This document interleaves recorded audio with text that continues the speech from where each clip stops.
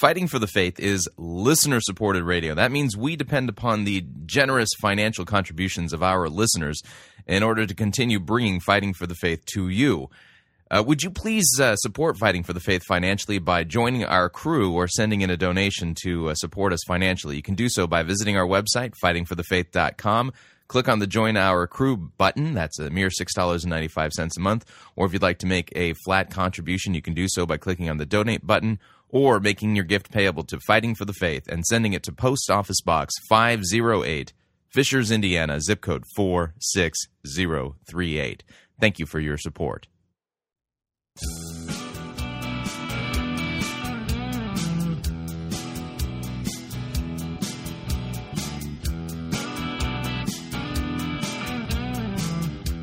It's time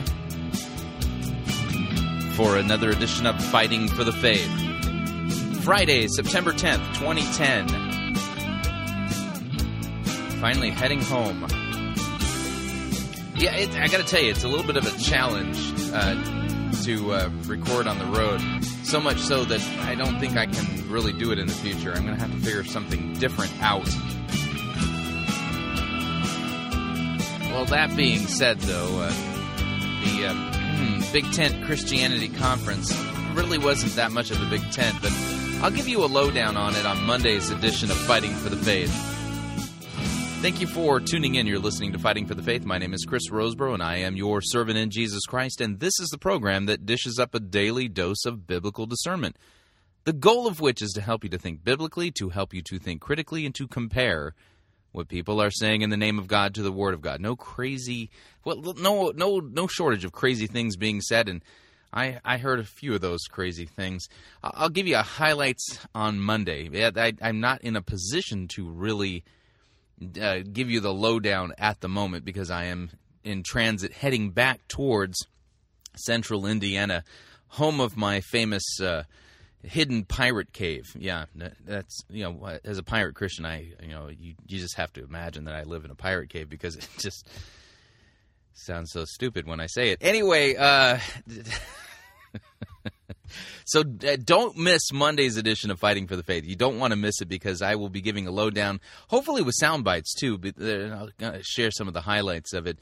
And the one thing I didn't really bargain for, and the thing that's becoming harder and harder for me as I attend these conferences, is that I strongly believe that it's important for us to go out and reach out to people who are teaching false doctrine, and reach out to them with the gospel, reach out to them in friendship, and reach out to them in love. And the model I think for people who are wrong is Jesus.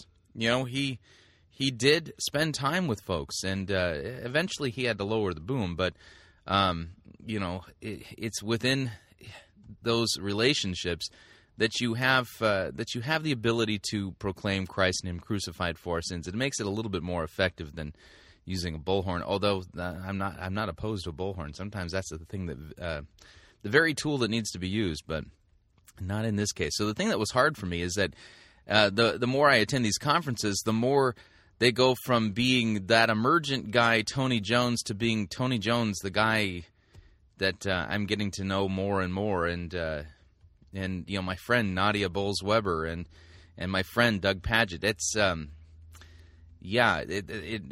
it makes it more painful for me to sit and listen to some of the things that are said, and so let's just say that this trip on some level was emotionally painful for me to endure. So.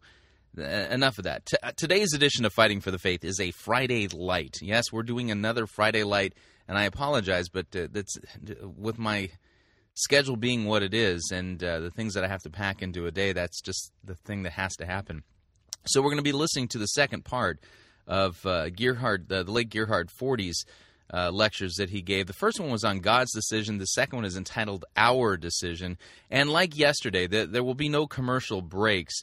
And just want to remind you before we listen to this Gerhard Forty lecture, a couple things. Number one, the recording quality is not the best, and Gerhard Forty, he has a very different way of lecturing. It's at a Norwegian Lutheran pace, which is a completely different pace than what many of us are used to. And also need to remind you again that Fighting for the Faith is listener-supported radio, and if you would like to partner with us financially, visit our website. You'll see a couple of options for you to financially partner with us. So without any further ado, here is Gerhard Forde and his lecture entitled Our Decision, Part 2 of the lecture that we played yesterday. After these devices have long since become outmoded, there'll probably be part of the liturgical regalia of the pastor, so that's the way most liturgical regalia got started. It used to have a practical purpose, and then it got a sort of a religious sanction. So there'll probably be some motion where the pastor will start the service like this.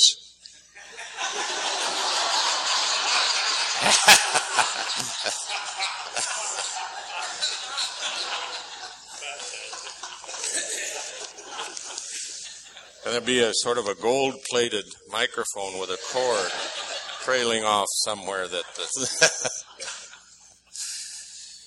I want to begin today with Psalm 139. I want to talk about our favorite subject, I guess, us, to reflect on the question of our decisions over against God's. Oh, I think I got this in the wrong pocket. I'll trip over it. Okay. Psalm 139. O Lord, thou hast searched me and known me. Thou knowest when I sit down and when I rise up. Thou discernest my thoughts from afar. Thou searchest out my path and my lying down, and art acquainted with all my ways. Even before a word is on my tongue, lo, O Lord, thou knowest it altogether. Thou dost beset me behind and before, and layest thy hand upon me. Such knowledge is too wonderful for me. It is high. I cannot attain it. Whither shall I go from thy spirit? Or whither shall I flee from thy presence? If I ascend to heaven, thou art there. If I make my bed in Sheol, thou art there. If I take the wings of the morning and dwell in the uttermost parts of the sea, even there thy hand shall lead me, and thy right hand shall hold me. If I say, let only darkness cover me, and the light about me be night, even the darkness is not dark to thee.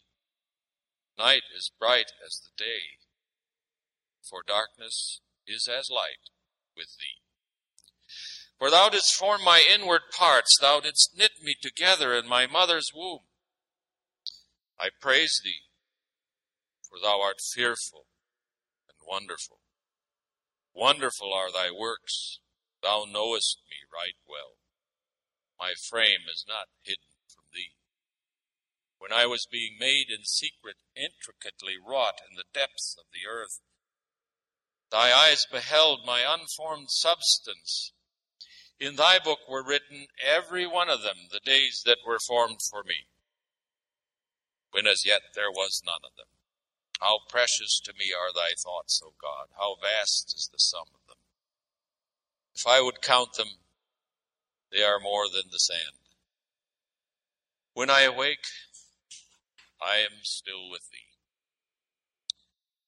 Oh, that thou wouldst slay the wicked, O God, that men of blood would depart from me, men who maliciously defy thee, who lift themselves up against thee for evil.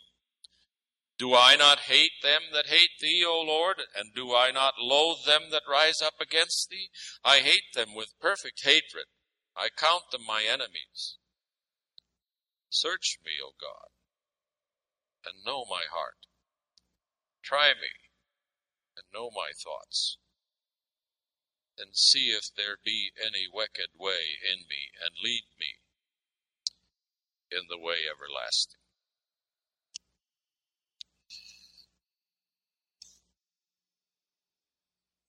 an awful lot could be said about that psalm. The thing that I would like just briefly to call to your attention is that this is a psalm of a person of faith caught in the crucible of the majesty of God. And there is both fear and awe and terror. I think sometimes when we read these psalms, we make, particularly this one, we make it sound a little bit too nice. This person knows that he can't escape from the hand of the Lord. And that's both wonderful and terrifying. The words, even before a word is on my tongue, Lord, thou knowest it altogether, thou beset me behind and before. The word there is the word for siege. You lay siege to me, like an army besieging a city. And the person is not exactly happy about that. He wants to escape. How shall I get away from you? Where shall I flee? If I ascend to heaven, there you are. If I make my bed in Sheol, there you are. If I take the wings of the morning, dwell in the uttermost parts of the sea, there you are. If I say, let the darkness cover me, doesn't matter. Because dark and light are all the same to you. Now that's awesome. It's wonderful. But it's also terrifying. And of course, if it's a fact that God has all these things in his hand, those last verses, which, usually, if this psalm were to be appointed to be read on Sunday morning, those words about, oh, that thou wouldst slay the wicked, they would be left out.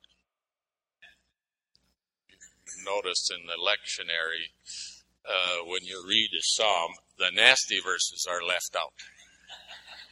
Most everywhere. Interestingly enough, it's interesting to look at the texts. Usually they leave out the passages now that have to do with the wrath of God or anything like that. As I was trying to say yesterday, we try to make God too nice. But in this psalm, it follows quite naturally, I suppose. You see, the person says, well, God, if you've got everything in your hand, why don't you do something about the wicked? Why are you always on my case? Why don't you get on their case? Don't I hate them that hate thee?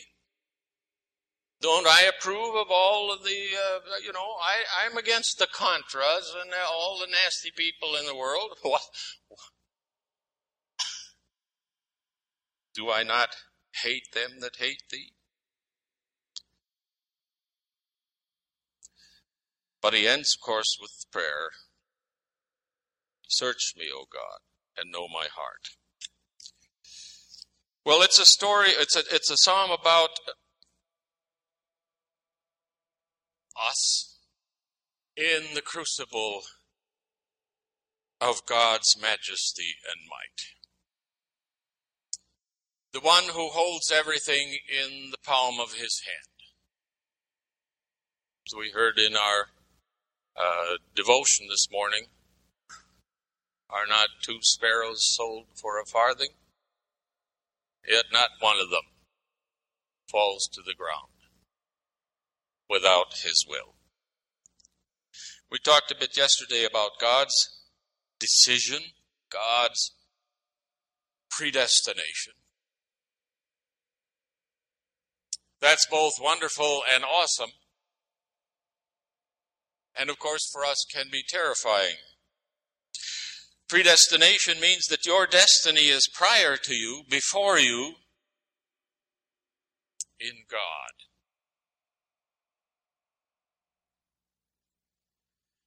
And it now comes upon you in the means of grace. The question is not whether God is in charge.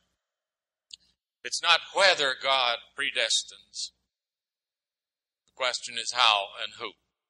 And the answer, of course, comes from Luther's point of view, and certainly I think that's the biblical point of view. The answer to the problem of predestination comes precisely in the fact that God decides to come to you and say it. In baptism, in the means of grace, in the proclamation of the word. There is no other solution to the problem of God. Now, we'll talk more about that as we go on. I want to talk today about the question of our response, our reaction, our decisions. How do we actually respond to the thought that God elects? When we, or perhaps we should say the old Adam and Eve, when we get a sniff of the electing God, when we get wind of it, the first move is self-defense. First move is, tell me it's not so.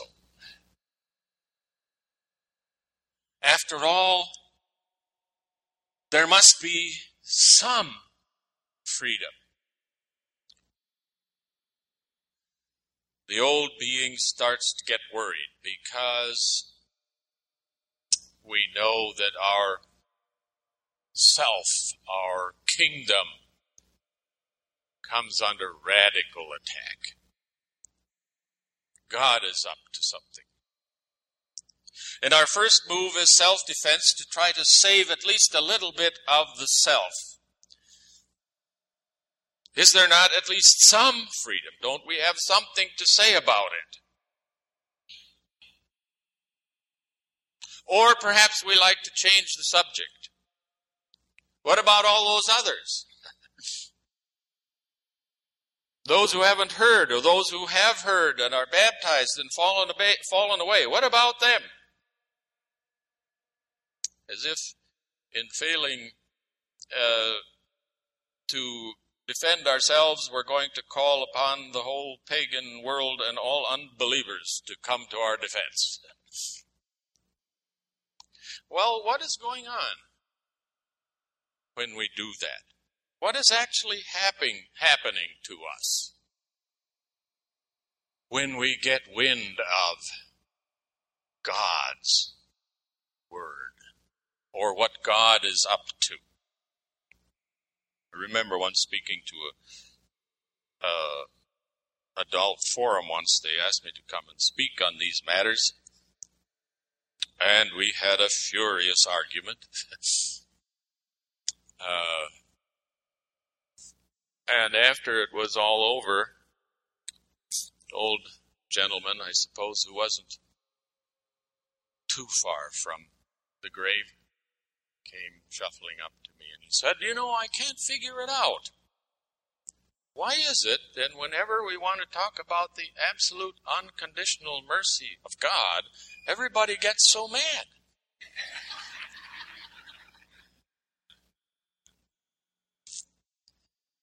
That does raise an interesting question. What is happening to us when we hear about God and such things as the divine election?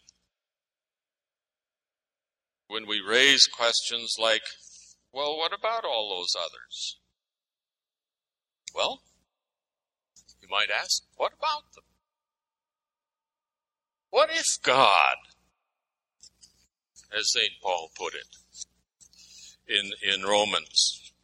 What if God, desiring to show his wrath and make known his power, has endured with much patience the vessels of wrath made for destruction, in order to make known the riches of his glory for the vessels of mercy, which he has prepared beforehand for glory, even us whom he has called, not from the Jews only, but also from the Gentiles.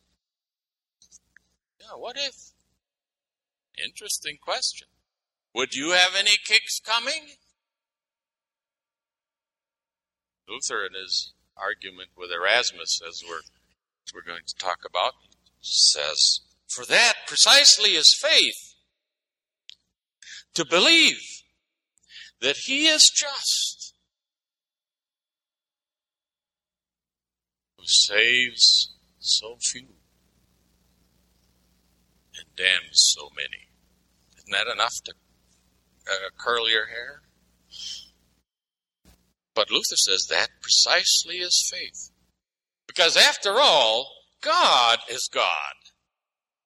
And even Calvin, of course, had it right when he said, well, that's all God's affair. And God, after all, doesn't have to save anybody. And there would be no flies on his justice, nevertheless. The fact that he saves some is absolute, sheer bounty, mercy, and grace. The point is, first of all, one has to kind of get that straight. But of course, that puts a big strain on us. Now I want to talk about this question in terms of the debate, the classical debate, between Luther and Erasmus about the bondage of the will. Erasmus wrote a book in response to Luther on the freedom of the will, or on free choice, because Luther was, of course, stirring up the whole world with his cause, his Reformation. And it's interesting to note, of course, that when he went on the attack against the medieval church, the first thing that he went for was not even justification by faith or indulgences or the Pope or all of those things, which he could later say are mere trifles. What he went for was the question of the will, because that was the heart of the matter. How do we stand over against God? How does our will stack up with God's? Who's in charge? Now, and he made some rather audacious statements. He said,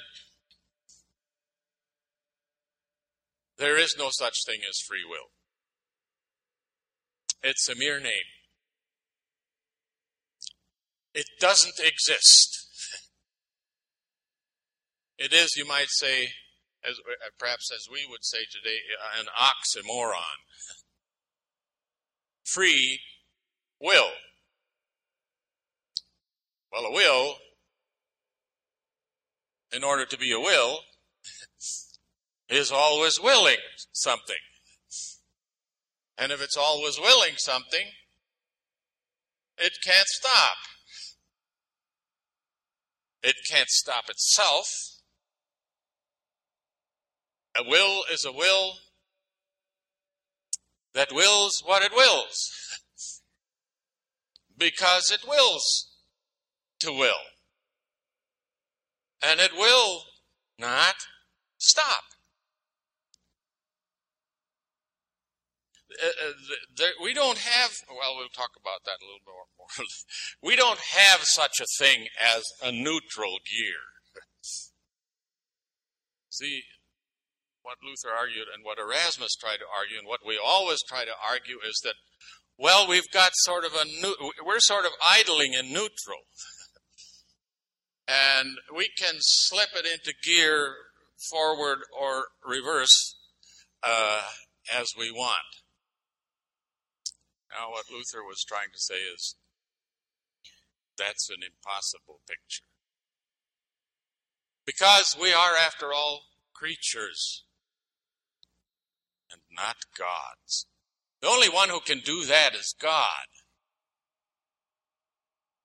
The only one who really could be said to possess free will is God. God can do what he wants. But we are creatures. Now, Erasmus was a great man. He was a reformer in a way, but he was a humanist reformer. And a Christian. In many ways, he was, I suppose if he were around today, he would be called an evangelical. He was an evangelical Christian. He believed firmly in grace and even grace alone.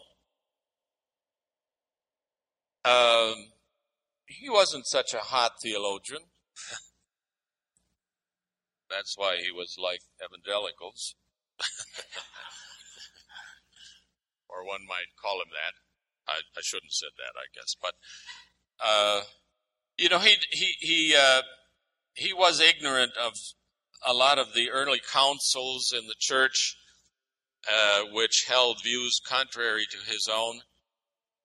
But he wasn't overly careful about that because he had a distaste for theological hair-splitting. In that sense, he was like many of us as well. Now, there are two basic aspects to his argument, and that's why I think he's a pretty good spokesman for the kinds of things that one usually hears. Theologically, he wanted to be a champion of grace alone. However, he said, in a sense, you can't push that too far.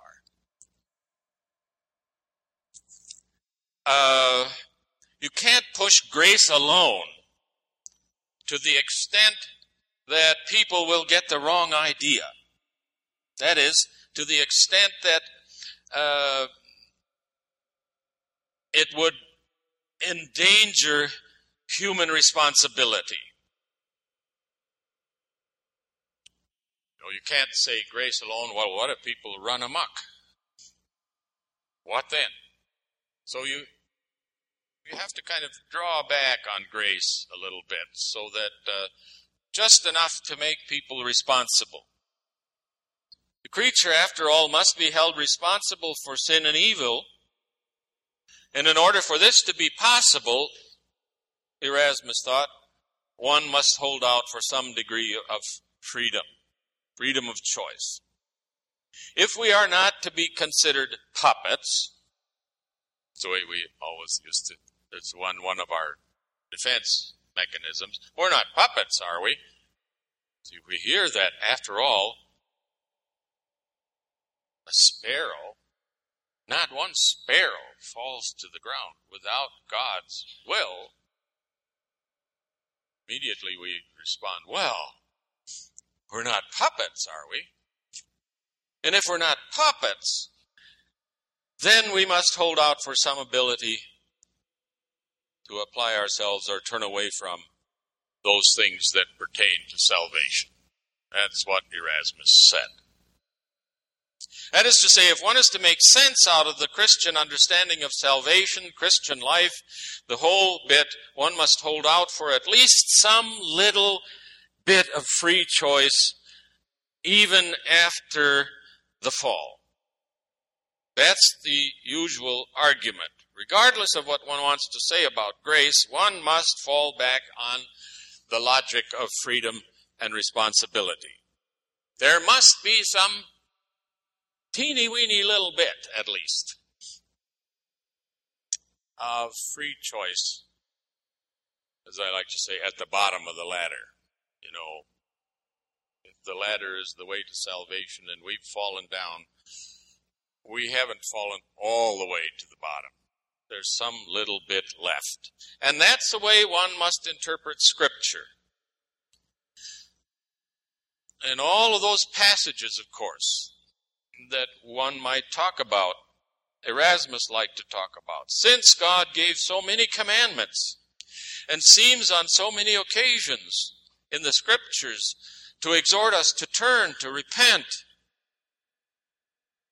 and such things, it's only logical to assume that we must have some freedom to do so. Even if we can say, yes, well, we have a little bit of freedom and we can do it only with the help of grace. But nevertheless, there must be some little bit. That's the last line of defense. So whenever the Scriptures speak about such things as predestination or election, or like that psalm that we read, whenever the Scriptures speak like that, statements which seem to contradict freedom of choice, and there are lots of them, and Paul, of course, has a catalog of them in Romans 9 to 11. Passages like, I will harden Pharaoh's heart. Or, Jacob I loved, Esau I hated, before they were born. Passages like that have to be quietly shuffled under the rug, or left out of the Sunday morning text, at least. Or, as Erasmus said, they must be interpreted figuratively, so that one can tone them down and avoid the difficulties. So Erasmus came to the conclusion that, I think like most people do, that statements about predestination, election, hardening Pharaoh's heart, loving Jacob and hating Esau, and all those sorts of things, passages that are embarrassing, indicate to us that, well, the Scriptures just aren't very clear on these matters. In such cases, Erasmus says, it's better to assume that the Scripture is simply unclear, and where it is unclear, to accept that as an indication that the good Lord doesn't intend us to know anything more about it. In other words, when you come to a passage like that, just sort of forget it, if you can. And Erasmus said, all in all, if it had not been that the church had expressed itself in these matters in behalf of free choice, he would prefer a kind of reverent skepticism. He found Luther's bold assertions to be very upsetting, dangerous, and distasteful. But aside from the theological concerns, Erasmus, of course, found the practical concerns to be almost more important. Those are his exact words, almost more important, which indicates that they were more important for him. In effect, his complaint was that the doctrine of election and predestination is dangerous and impractical. What will happen to people's morals if they hear about such things? As we might say today, what will happen to the building program? Debates about such matters are better kept quiet Keep it behind closed doors. Let the professors talk about it. But don't let the common folk. Erasmus's words for the common folk were not even that nice. Don't let the common herd in on the secret. These are academic matters, best left to seminaries, and don't let the secret leak out, because if people hear that God's grace is predestined and unconditional, maybe they'll say, well, then it doesn't matter. So it's best not to let the secret out. Interesting how you see all of the arguments have already been made and are pretty common and old hat. So Erasmus said it would be better if the average layperson, as we like to say today, whenever anybody talks about the average layperson, I get a little bit suspicious that somebody is trying to pull a fast one, use it as an excuse. It's better not to let the average layperson in on it, lest they get the wrong idea. Because if the word leaked out, how could people be persuaded of their responsibility for sin and salvation? How could they be held accountable? Who would strive to be good? Who would try to be a new creature? Who could be persuaded to love such a God with their whole heart? It's better to keep it under wraps. Some diseases, Erasmus said, that is to say, I suppose, the disease of legalism and moralism and all that sort of business, some diseases are better born than their cure. Better to suffer the disease than to try to cure it. In other words, in order to keep the common herd moral, it's better to bear the disease of moralism and free choice than to be cured of it. Translate that into, I suppose, more direct terms. How can one run a church, or for that matter, a world, on grace? Interesting to note, this man is a humanist. Interesting to note the picture of humanity that emerges from this sort of argument.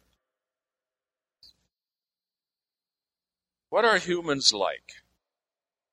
Since the fall, humans have at best just a little bit of freedom. Just enough to hold them accountable. Beyond that, much more. The humans, that is, the common herd, and this is to quote Erasmus's own words, human beings are slow of mind, slothful, malicious, incurably bent on evil, weak, dull-witted, sensual, prone to unbelief, blasphemy, and so on and so on. The man is a humanist. That's an interesting kind of point, see? What happens? Because, as a matter of fact, one of the things that made Luther so mad was precisely that. You can't say that sort of thing about folks in an interesting fashion. The average human cannot be trusted with any truth which would break into or upset the little moralistic world in which he or she lives. It's too dangerous to let grace loose in the world. Too dangerous. So the church would be put in the position of holding back on grace, doling it out in quantities just enough to keep people sufficiently moral, because it's too dangerous to set them free. Now, what did Luther have to say about this? I think it's important when you're talking about humanity, the human self, to begin with what I think could only be called his positive starting point. Why did he get so mad at Erasmus? Well, he got mad at Erasmus for several reasons. Erasmus was a very famous man. I don't know how you could compare him to someone today, but he was kind of the celebrated person in the world. He was probably kind of a Johnny Carson of the Renaissance, quoted all over the place, satirical. Johnny Carson isn't that good, but I mean, a very famous person. Of course, one of the reasons why Luther got so angry was this famous man should lend his name to an argument for which Luther had put his life on the line, an argument about which he didn't really care a great deal. If the church hadn't said something about it, he would have preferred to remain a skeptic and let the issue lie. And Luther, of course, got hopping mad and said, Erasmus, for God's sake, if you don't care about it, stay out of it. Let it be. But also he got rather angry because of it's not enough. One of the reasons that we have trouble, I think, in reading something like The Bondage of the Will, why the world has had trouble with it, is because one fails to see that behind Luther's point of view is a rather positive understanding, at least of what the redeemed creature can be and what they should be, a free being, captivated by the grace of God,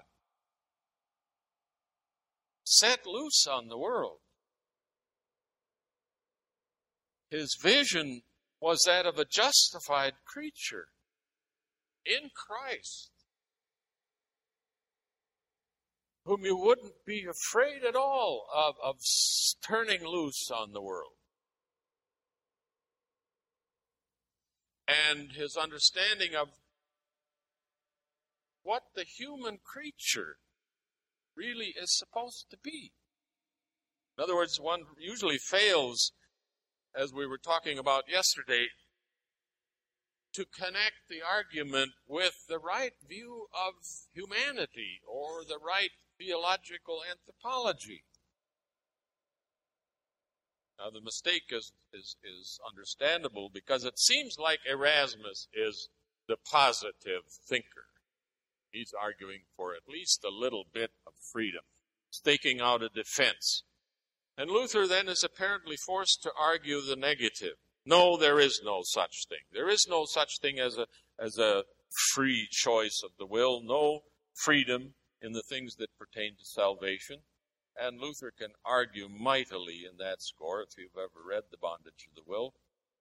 An interesting exercise to do so. And I can do nothing but recommend it to you.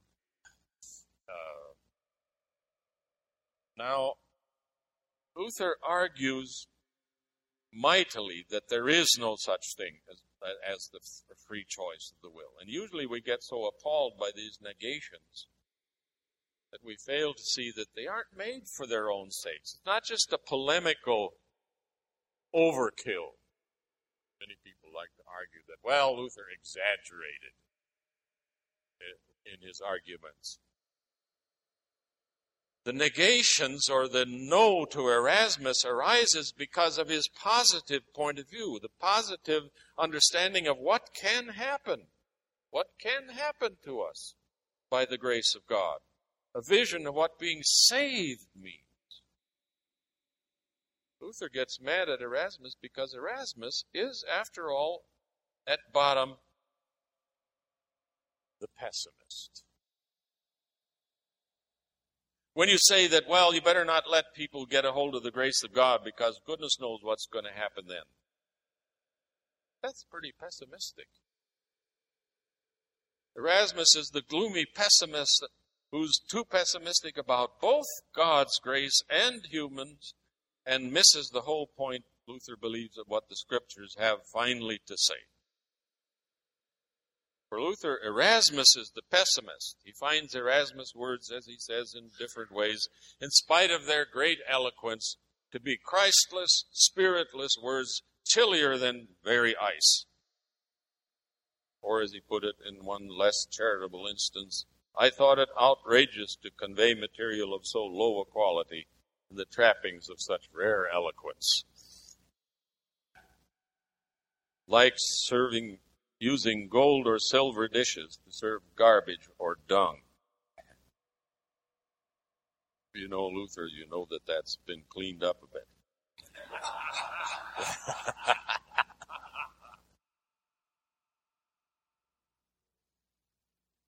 You see, the problem, finally, when we try to defend ourselves by arguing for at least a little bit of freedom,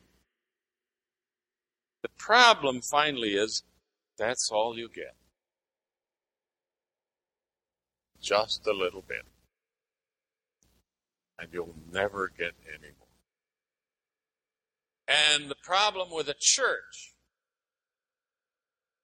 that teaches such a point is that it will dole out grace in little bits, just enough to keep people in line, and nothing more. Beware, I would say, beware of someone who offers you a little bit of freedom. That's all you'll ever get. What is Luther's point of view? I think it could be most briefly characterized as a view of the human creature, an anthropology that's based ultimately on the Great Commandment. You shall love the Lord your God with all your heart and all your soul. Not a little bit, all of it. And all your mind and all your strength, and your neighbor as yourself. Now, that's not just a commandment. It is, for Luther, a basic understanding of what the creature is all about. Humans are intended, that is to say, to be lovers, to be committed, as we put it today, passionate lovers of God and the neighbor with all the heart, soul, mind, and strength. And that defines what a creature is and promises what the creature will one day, by the grace of God, be. That is to say, we are intended to be turned outward in love to God and the neighbor, intended to be lovers, to be with and for the other. Now that means that by nature, the will is in gear. The will is not free. It can't be, because it is supposed to be engaged. And it always will be engaged. The will is, in a sense, always bound. Perhaps the better word is captivated. You're always captivated by something. You're never neutral. You're always caught. Because that's what it means to be a creature. We're created that way. That's what we're for. Created ultimately to be bound to God and to one another in love. God works in us in that fashion. That is, we're made to love, and that means that we will love, come what may. We are not and cannot be neutral. We must love. We will love. If not God and the neighbor, then the only other candidate is ourselves. And that's the only possibility we have. Neutrality, free choice, that's why Luther said there is no such thing. It's an oxymoron. Neutrality or free choice is an impossibility from the start. We have no choice in the matter because we're not creators.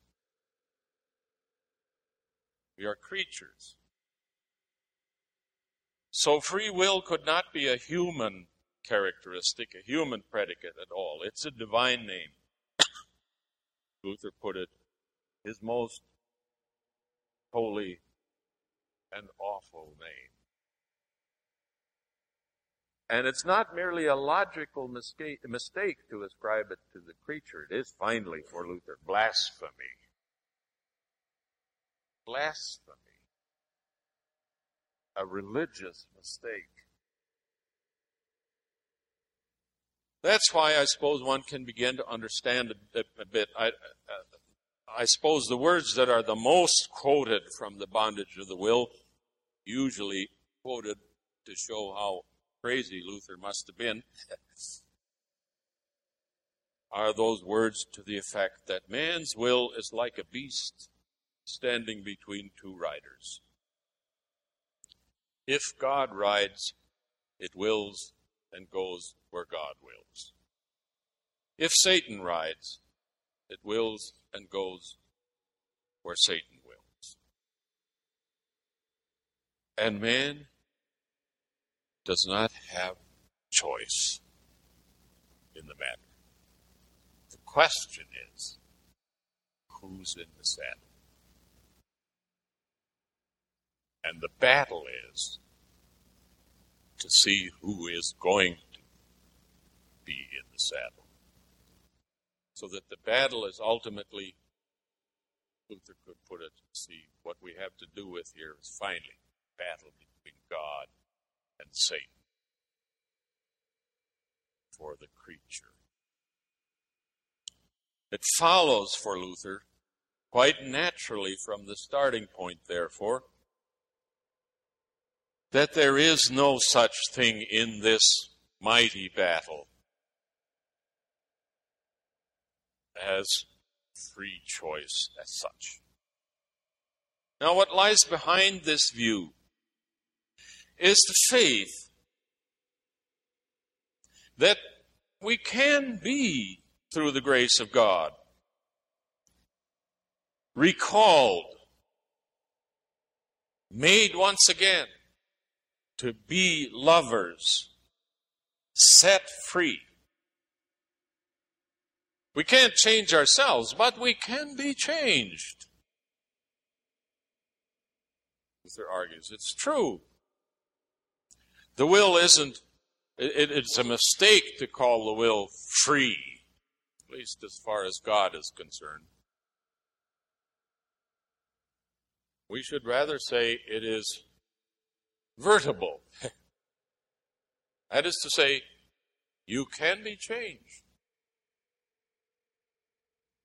When God gets to you.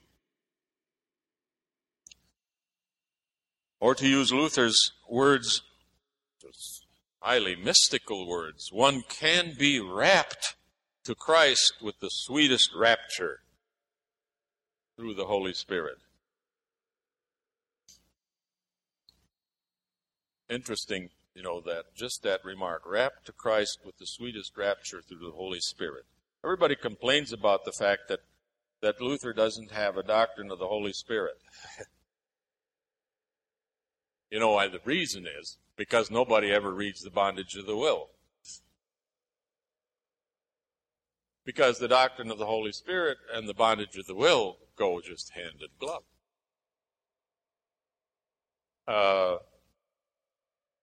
And it is the very nature of the Christian, therefore, to make assertions in this matter. Because the Holy Spirit, as Luther put it, is no skeptic. This was a jibe at Erasmus, of course, who didn't like Luther's assertions. The whole battle, in a way, was about assertions to begin with. Pope Leo, in one of his bulls, attacked Luther for the assertions that he made. One of them was, there is no such thing as free will.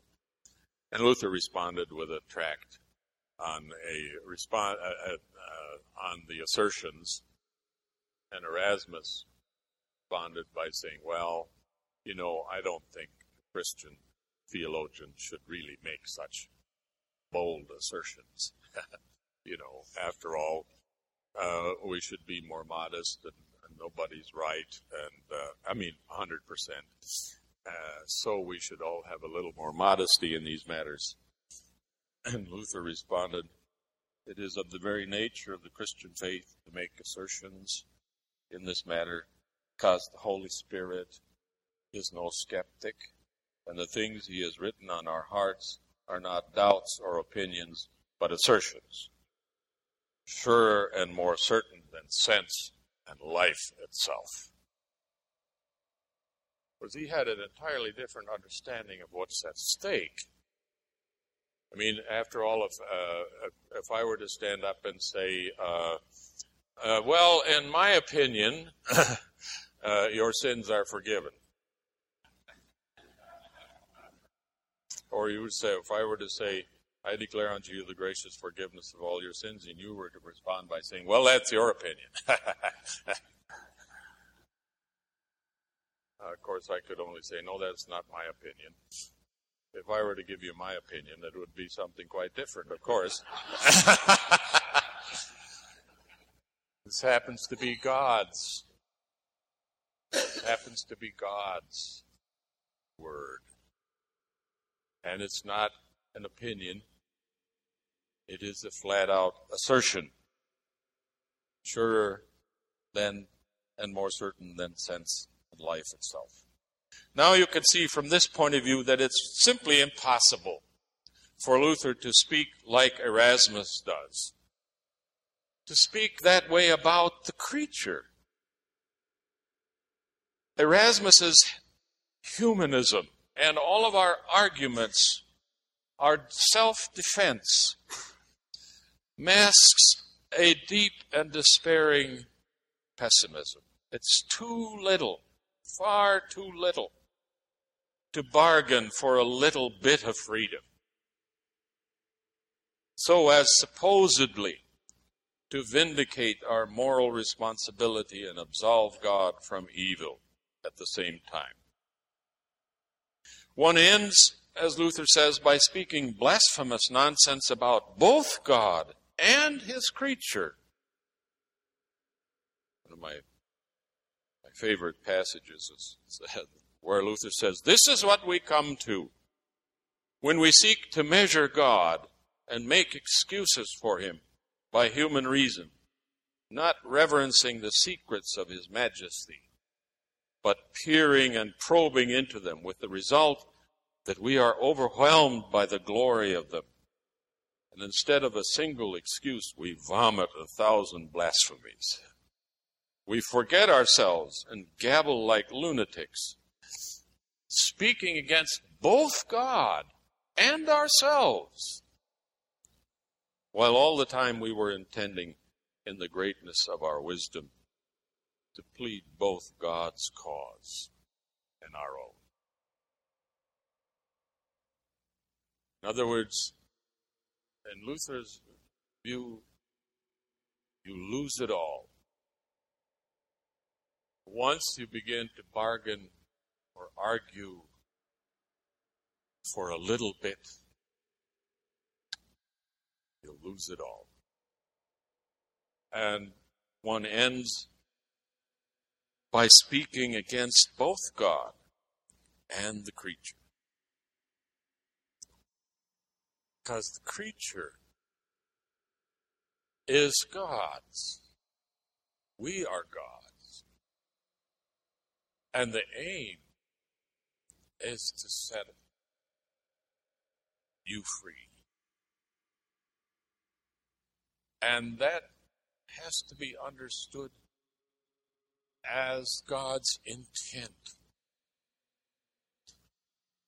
And from that point of view, one can begin to understand perhaps something about the nature of the bondage.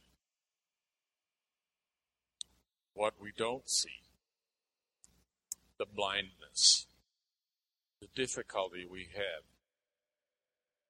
in getting out from under in that little thing from Genesis, when Luther talks about these things, that's what he speaks of, as you notice, as original sin itself. The inability to see, to catch the vision of what the creature that God intended really is supposed to be. And what the freedom and at the same time being captivated or bound to God is all about. Well, we'll talk a bit about that next time.